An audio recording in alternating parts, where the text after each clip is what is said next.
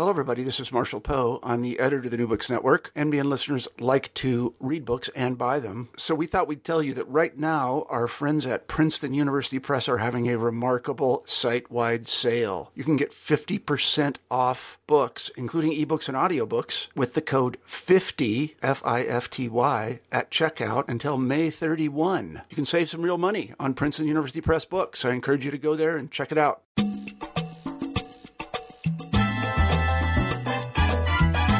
Hello and welcome back to New Books in Latino Studies. I'm David James Gonzalez, the host of today's podcast, and I'm pleased to have with me today George Diaz to discuss his recent book, Border Contraband, A History of Smuggling Across the Rio Grande, published by the University of Texas Press in 2015. Dr. Diaz is an assistant professor of history at the University of Texas, Rio Grande Valley, where he teaches U.S. history and conducts research on both sides of the U.S.-Mexico border. Border Contraband is his first book, and it has recently received the Jim Parrish Award for Documentation and Publication of Local and Regional History by the Webb County Heritage Foundation, as well as the 2016 Tejas Foco Nonfiction Book Prize by the National Association for Chicana and Chicano Studies. Hello, George, and welcome to New Books in Latino Studies. Thank you, DJ. It's an honor. Well, great. I'm excited to have you with us, and I'd just like you to begin by telling us a bit about yourself, your own personal and professional background. Well, thank you for having me on. My name is George Diaz. My parents were both teachers. As a matter of fact, they spent their whole lives working in the public school system, and I thought I was going to be a teacher also. But they were history minors, so I guess I'm the recessive gene, and the fact that I just became enamored with history. So, anyway, I was born and raised in South Texas, and I went to school at Texas A&M International University, and that's the A&M school that's there in Laredo. And I remember, just really falling in love with history, and but not learning much about the community that I came from until I got to graduate school. Right. And it was something I was always very curious about because I saw a lot of things growing up that just made me interested in the past. So, for instance, when I was a child walking the streets of Laredo with my parents, we'd see, Central, we'll see downtown, and there'll be all these empty boxes littering the streets of Laredo. And, my mom told me, those boxes are because people buy brand new items in the United States and take them to Mexico. And I said, well, why? And they said, well, because they want these items, but, it's very expensive if you take a brand new item, so they take it out of the box in order to try to save money. So there's all these empty boxes of stereos and TVs and VCRs. This is the 80s, right? Right. Of all this material. And then I just thought, oh, well, this is just what happens, right? It's just something I grew up with and just took for granted. And of course, growing up there, there's a lot of information about smuggling that's in the news or in newspapers. And I just kind of grew up seeing that. And I remember, people that you go to high school with, I remember were involved a little bit with illicit trade. And that's just something that was a daily fact of life on the border. So anyway, I'm working on my master's thesis, and this is back in 2003. Mm-hmm. And I was looking for a topic because I wanted to study, borderlands history. And I thought, well, what can I study that hasn't been done before? Because people had done research on the Mexican Revolution's impact on the Rio Grande and the communities that, I call home. So I started thinking about smuggling. What about the history of smuggling? And I was just very, very curious to know about how it developed and, over time and how we got to, these headlines about drug violence and these kind of activities. So I went to the library, being a historian in training. I went looking for a book on the history of smuggling.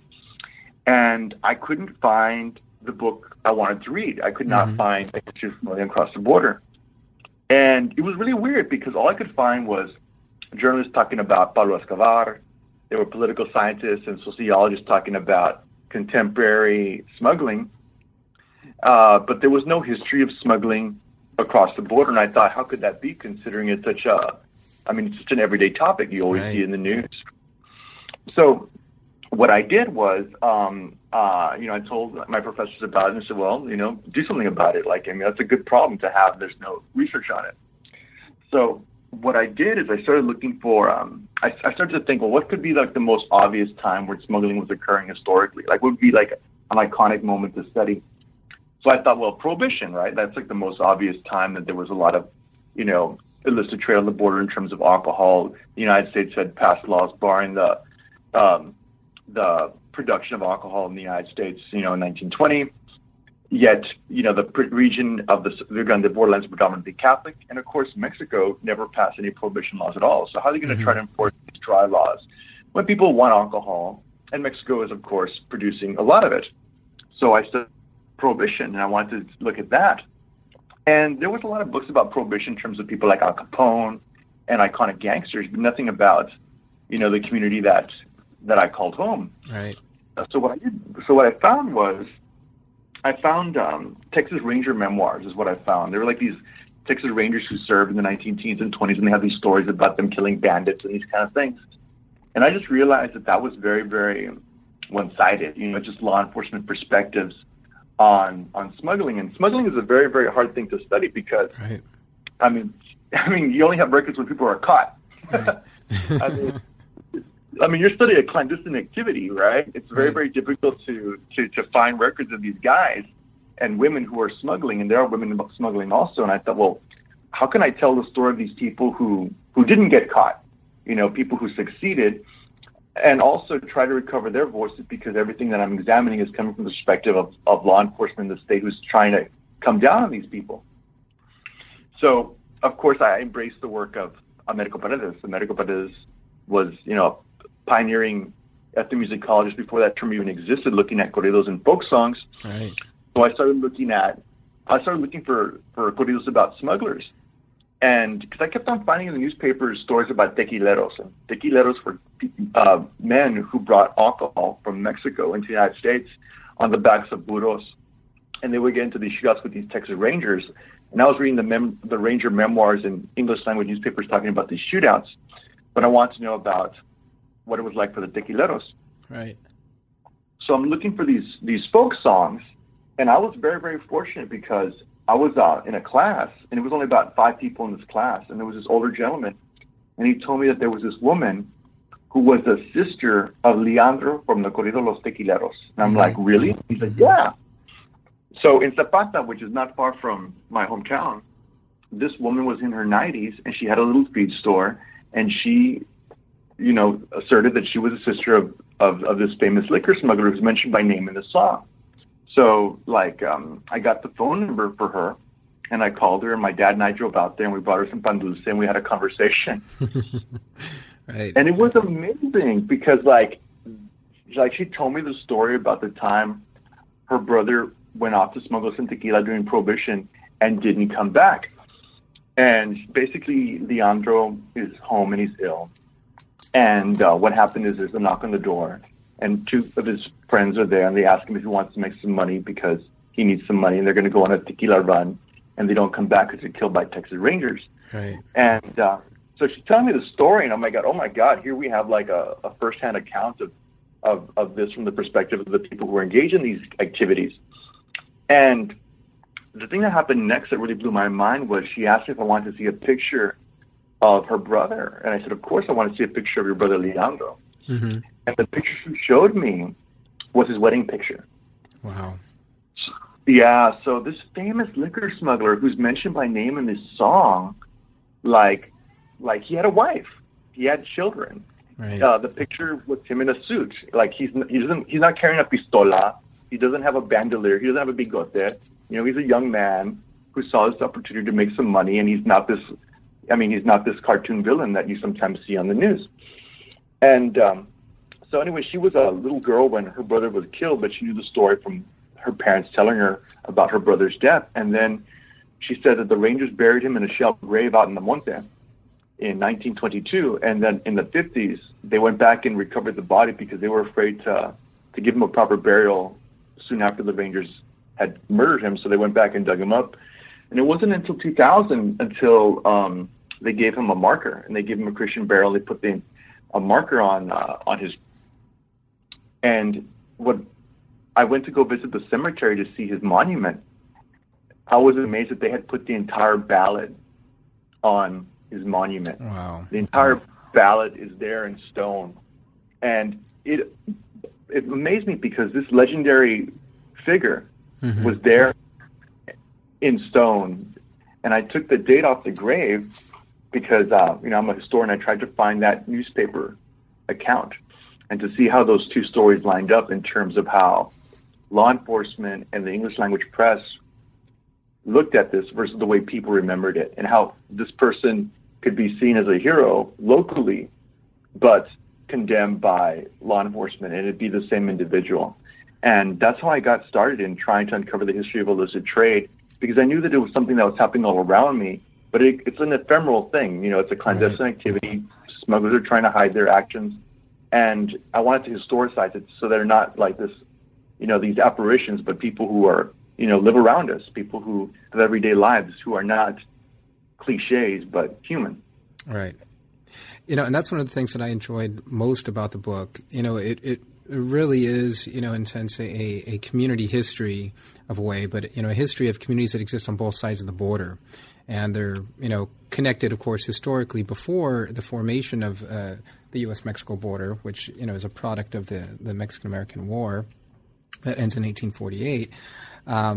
But it's also, these communities and their relations are maintained, at the time that these and the national borders are hardening. So can you talk to us a bit more about, this social history that you narrate, that you create around, this activity, but, in the way that you're just explaining, you really humanize these people. You provide a much fuller picture of, the types of people that participated in varying degrees of illicit trade, whether it's just been, kind of petty smuggling or trafficking. Well, a lot of this has to do with the fact that, having grown up there was basically two types of illicit trade that I was able to discern. There's like petty smuggling for personal consumption, people who bring over things like medication without a prescription because they couldn't afford to see a doctor, but they go to Mexico and get the medication they need, or little things like gifts, for Christmas time. And that's petty smuggling that happens all the time. I mean, even in Thanksgiving, there's people who go across to get aguacates, and they have to take the seed out, things like that. So there's the kind of stuff that I always saw. But the other top thing that would happen, of course, is trafficking. So we're talking about the commercial smuggling of drugs, the commercial smuggling of weapons, and these kind of activities. So this is like the spectrum of smuggling being a common practice, but also something that is, at a certain scale becomes a professional business, right? Right. So I started wondering, well, how far back does that go? And what I discovered is that it goes back to, it's as old as the border itself. So my hometown was founded in 1755. Laredo was established in 1755. So it's older than the government of the United States. Mm-hmm. And that community basically bridged the river. It was on both sides of the Rio Grande. Well, so fast forward to the U.S.-Mexico War, 1848, and now a border is created in the middle of this community, and not just my hometown, but communities up and down the Rio Grande. So now, local trade becomes international trade. Mm-hmm. Mm-hmm. And that's a huge deal because this Rio Grande, which you could walk across in some places, now becomes an international border.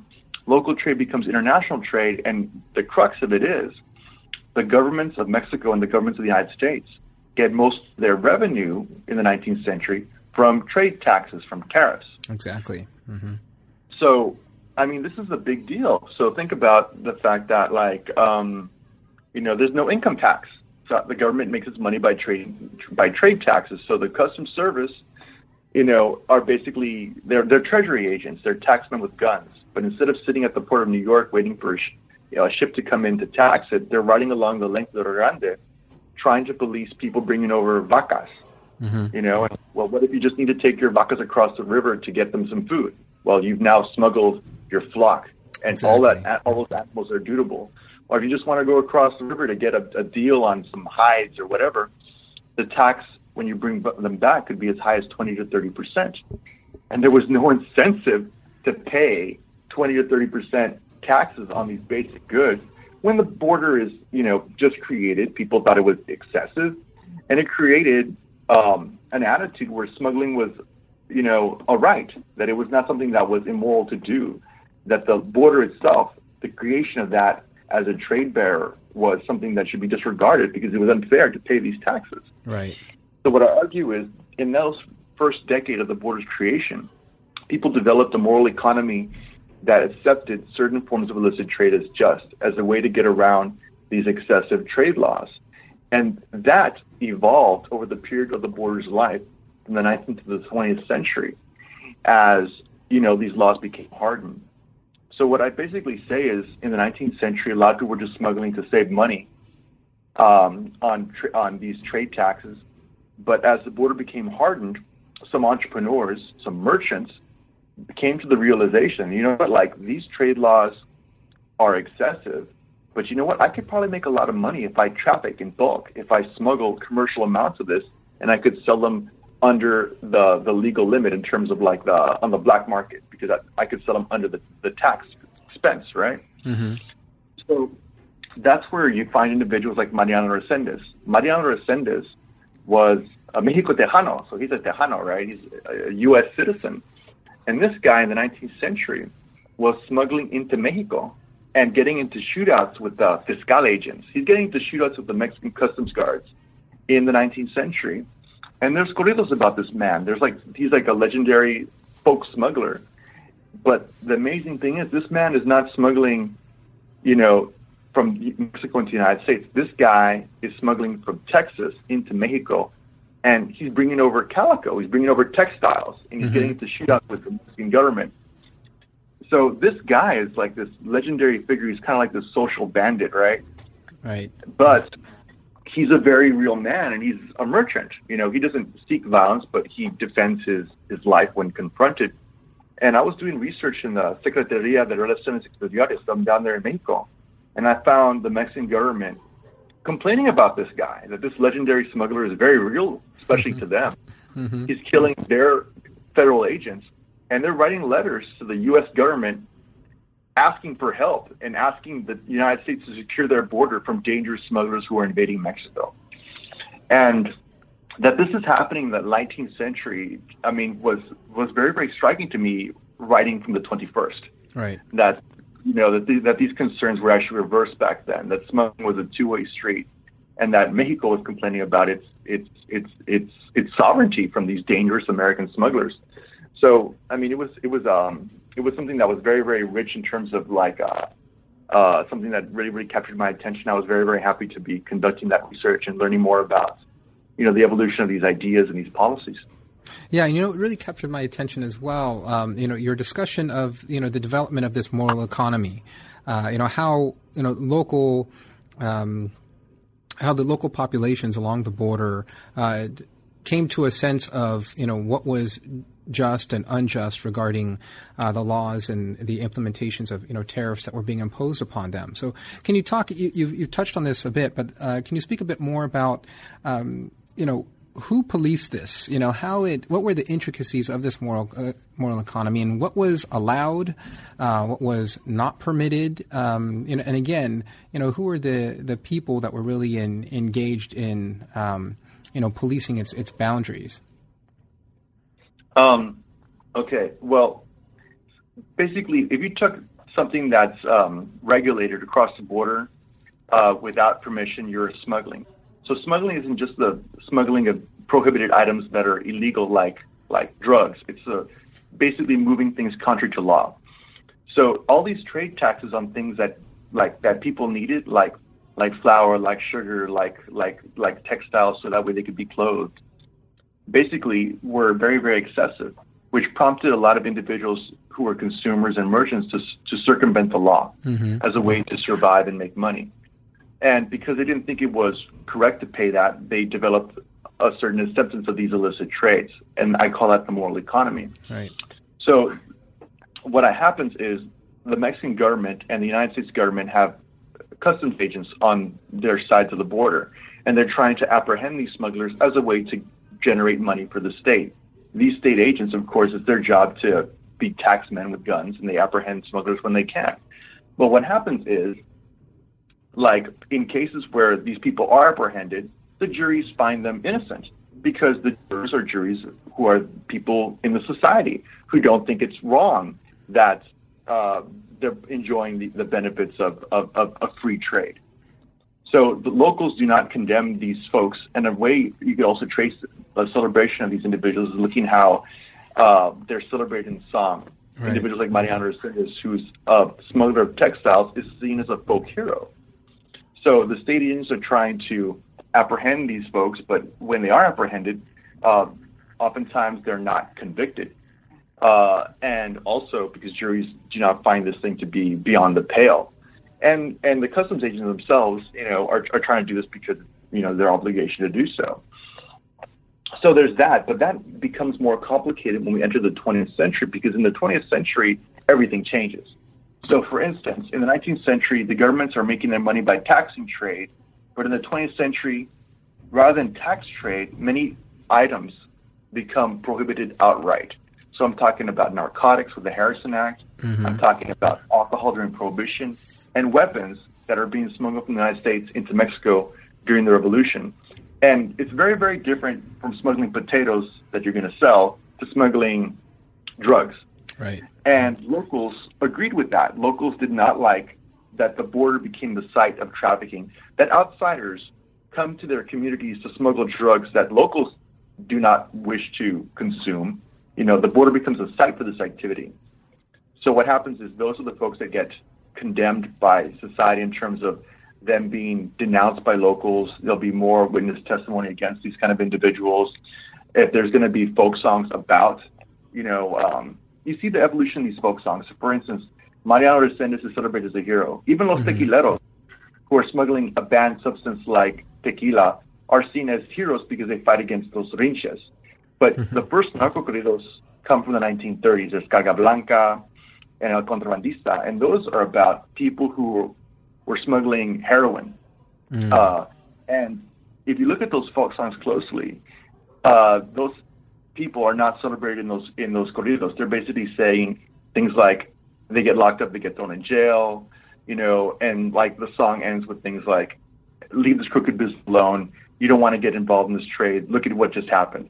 So these drug dealers are not celebrated in song the way earlier smugglers were. And it's because they've transgressed beyond local acceptance levels of smuggling. And it's very, very different to bringing over tequila that you or yourself are going to enjoy versus bringing over something that was outside of people's acceptance, things like opium and things like that. Right. So, and on top of that, you have more dangerous individuals in the 20th century, people who are more inclined to pick up a gun.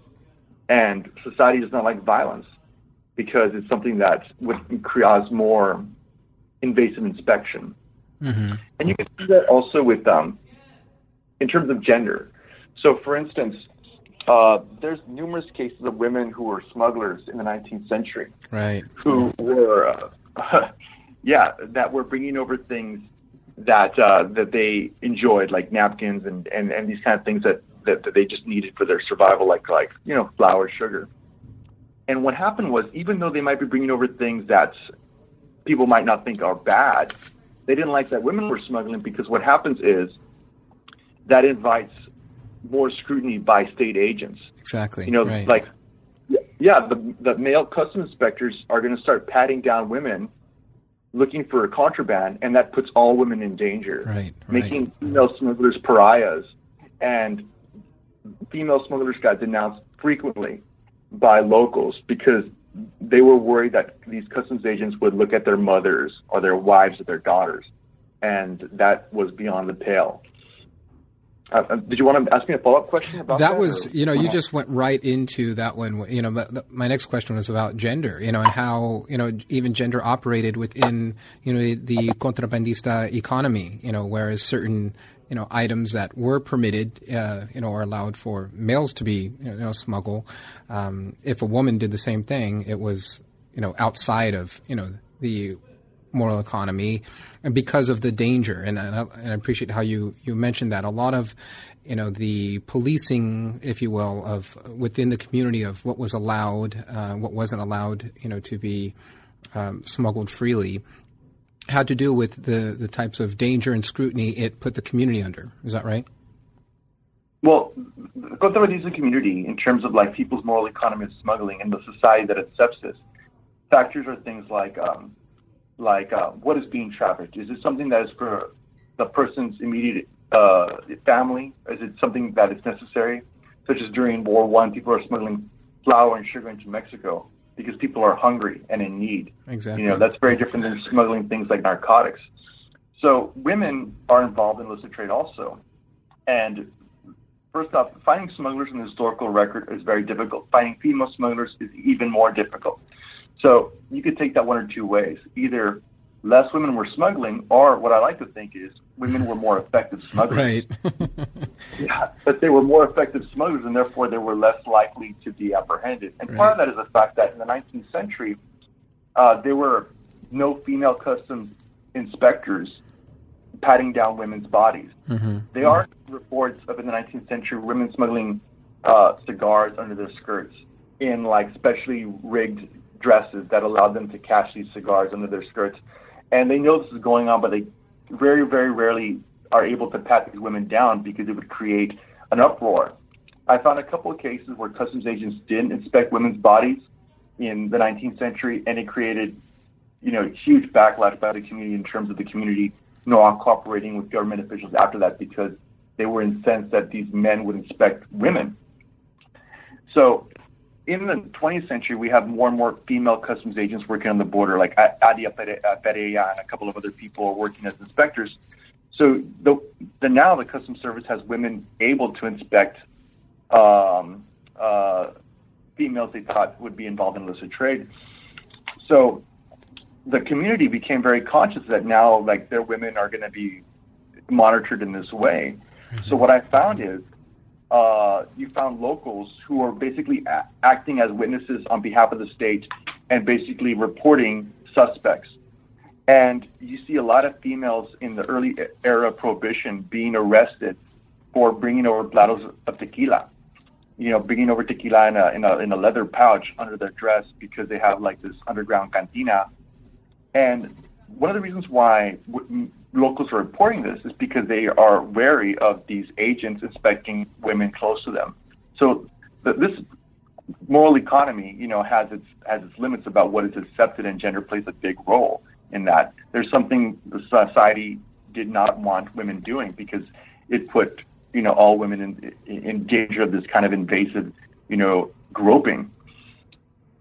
So, gender is certainly a factor, and also things like age. In terms of, I've seen cases where an older man would be apprehended with something and he'll get like a lighter sentence just because people don't want to put that burden on him. And one of the hardest things to trace, honestly, is when officers look the other way.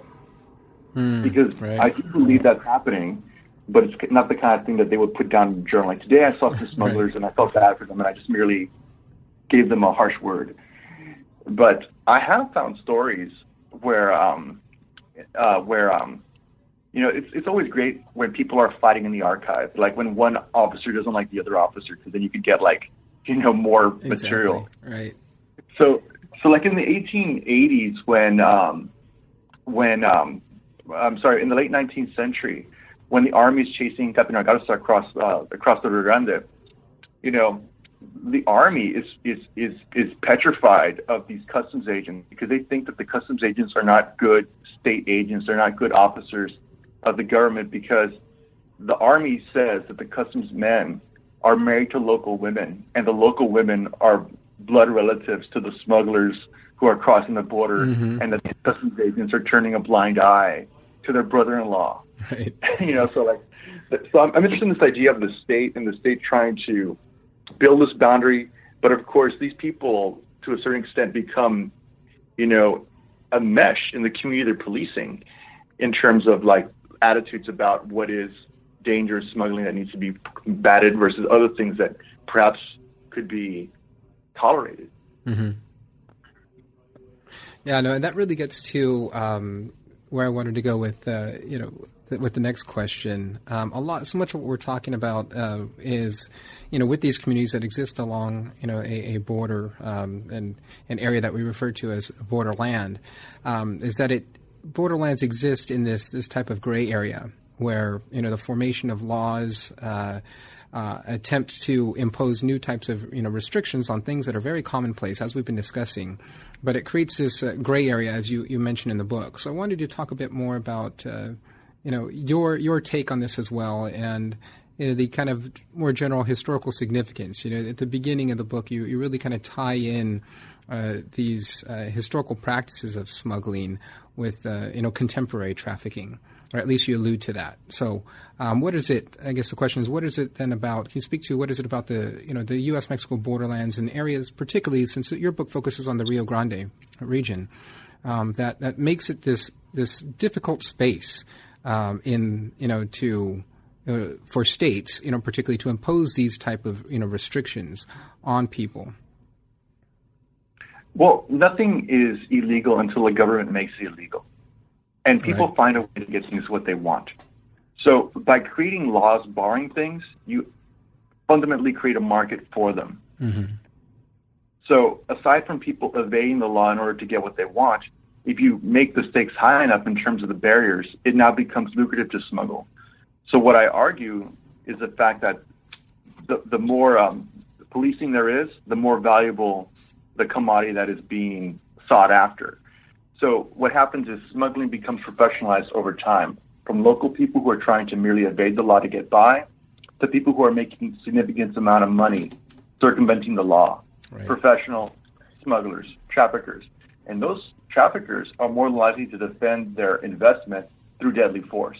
Mm-hmm. So smuggling gets more professionalized over time, from people who are doing it casually to traffickers who, are more inclined to violence. So you up the ante and you up the cost basically the profits made by traffickers. Mm-hmm. And also this is a crime, this is something that is the second oldest profession. I like that quote, I read this in a book somewhere, I forget where, smuggling is the second oldest profession, which basically tells me it's remarkably resilient. Right. The idea that you could somehow stop crime is absurd. Right. Yeah. Crime can be combated, but it cannot be stopped. So you see that evolution over a 100-year period, at least in the period that I examine my book, as states are trying to create borders and people are adjusting to these things, first by circumventing the law in order to try to get by, to people who use the law and find the cracks within the state system and find ways to get what they want by trafficking.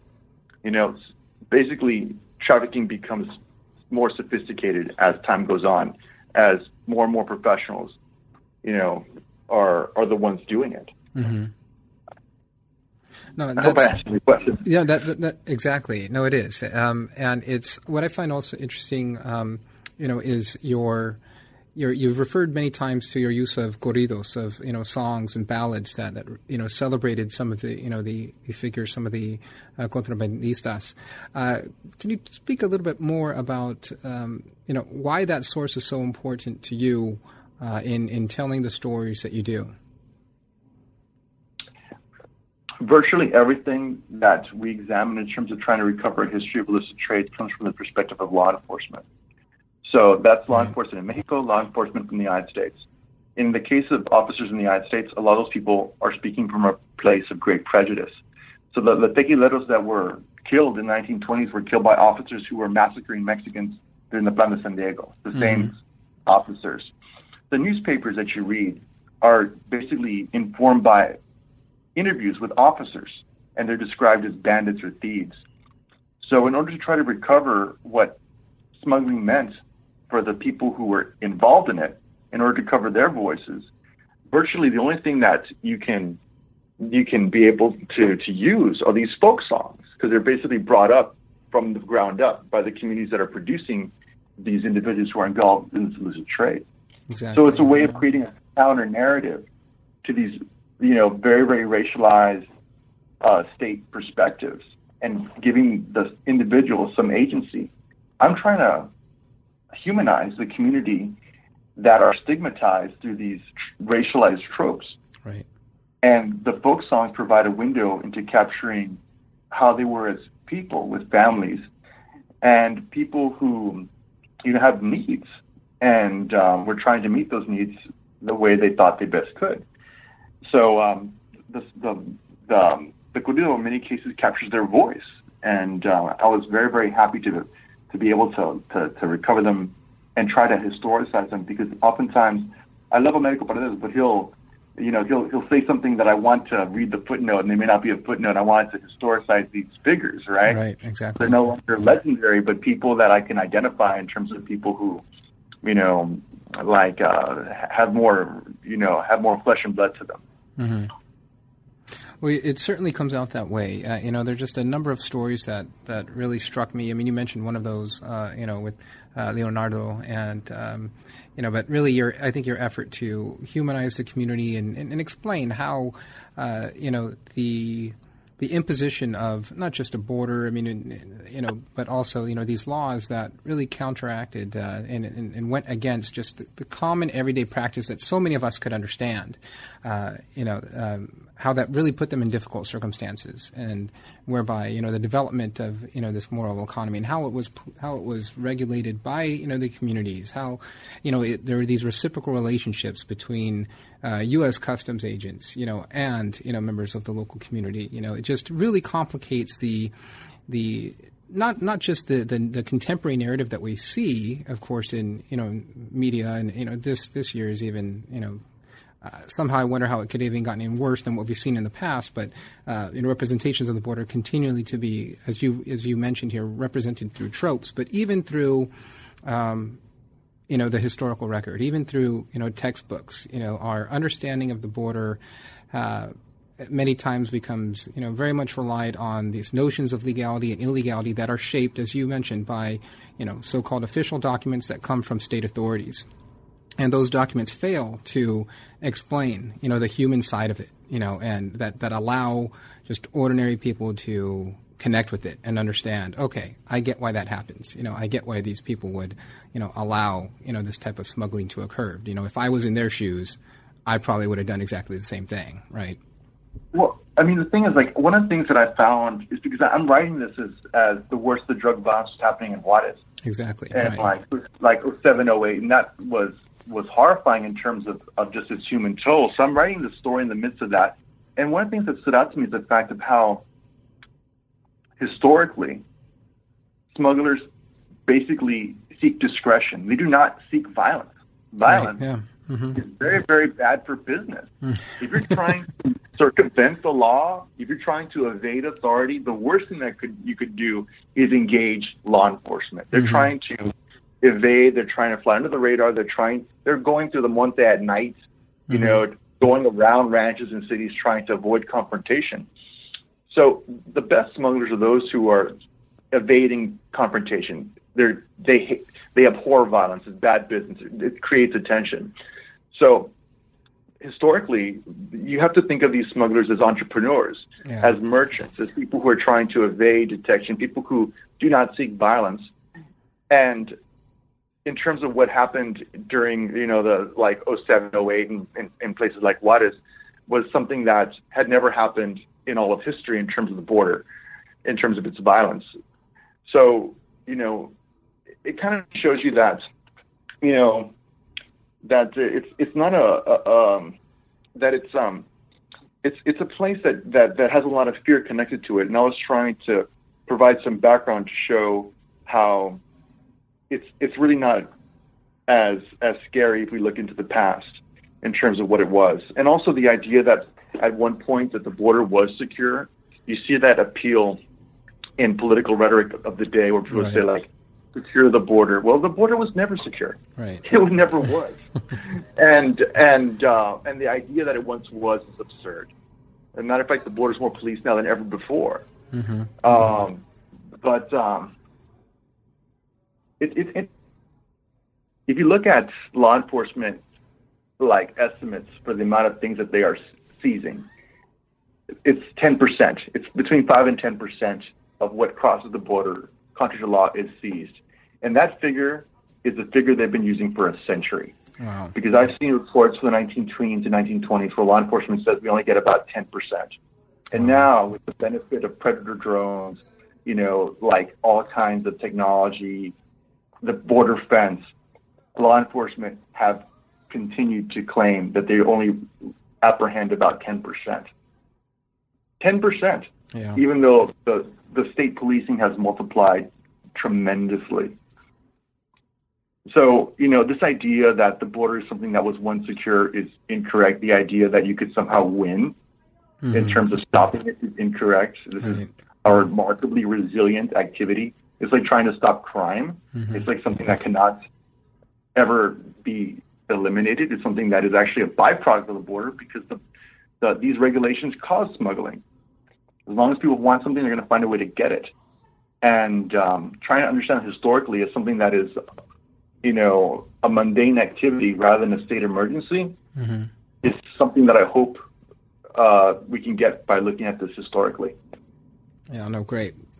I think certainly your book provides so much historical background and context. Just reading through it, it strikes me, and I do this I think this is part of my own fascination and research on, the U.S.-Mexico border region, is because so much of what I find, even in my research, of things that happened, anywhere, whether it was 100 years ago to 70 years ago, just so directly relate to contemporary issues. It's almost as if you could literally change the date on a lot of these things, and the type of discourse that's spoken, about issues, legality, illegality, things of that sort, is, they certainly weren't frozen in time, very fluid, and have continued right up to the present. So it made me just think, and as we wrap up, I wanted to know a bit why, the book itself, your narrative stops in 1945. And of course, all books have to have a beginning and an end point. Your book roughly covers about 100 years from 1848 to 1945.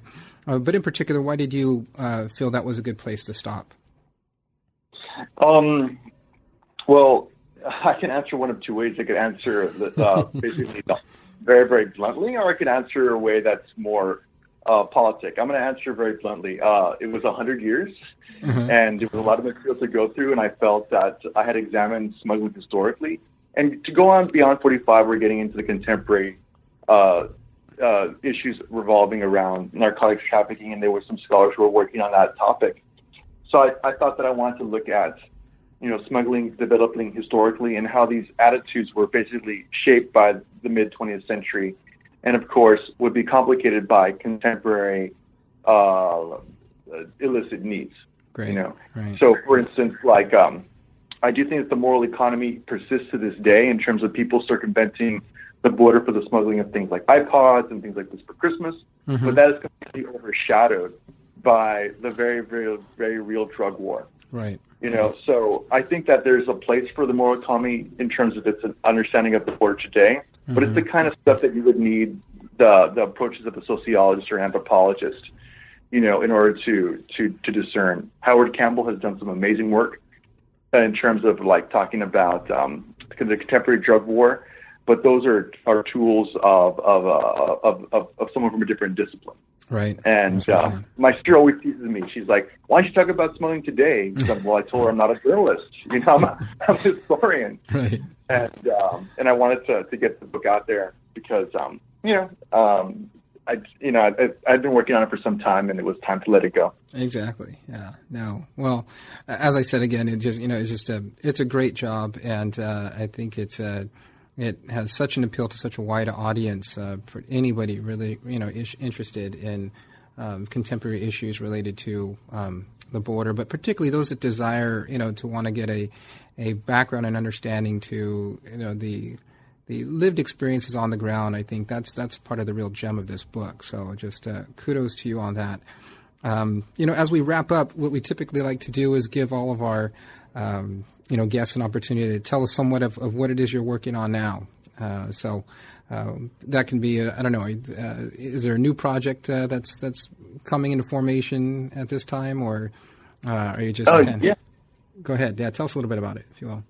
I'm working on two different things. Right now I'm working with a woman named Holly Carbo. She's a historian who studies vice on the Detroit-Windsor borderlands. Her book just came out. It's called Sin City North.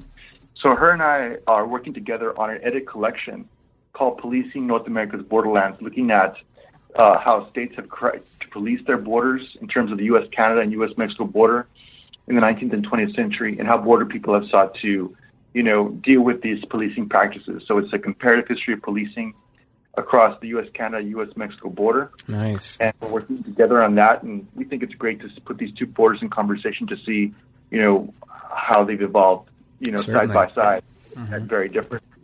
So aside from that, I'm following up my research on smuggling to the study of actually incarceration.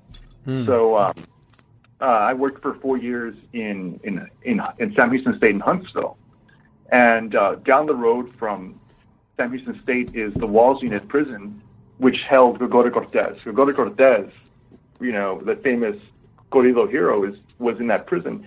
And I was teaching Texas history, and I became curious about, what happened to Mexican inmates in Texas? What happened to these Tejanos and Mexicanos that were locked up? So I'm basically studying the Mexican prison in Texas. I've identified this prison that was the place that they put all first-term Mexican inmates. There's very little research done on it. I know that Rosales talks about this a little bit in his book, Pobre Raza.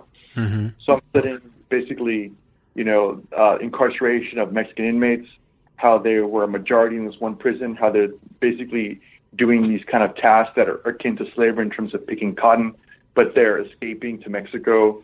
They are singing songs in the prison radio.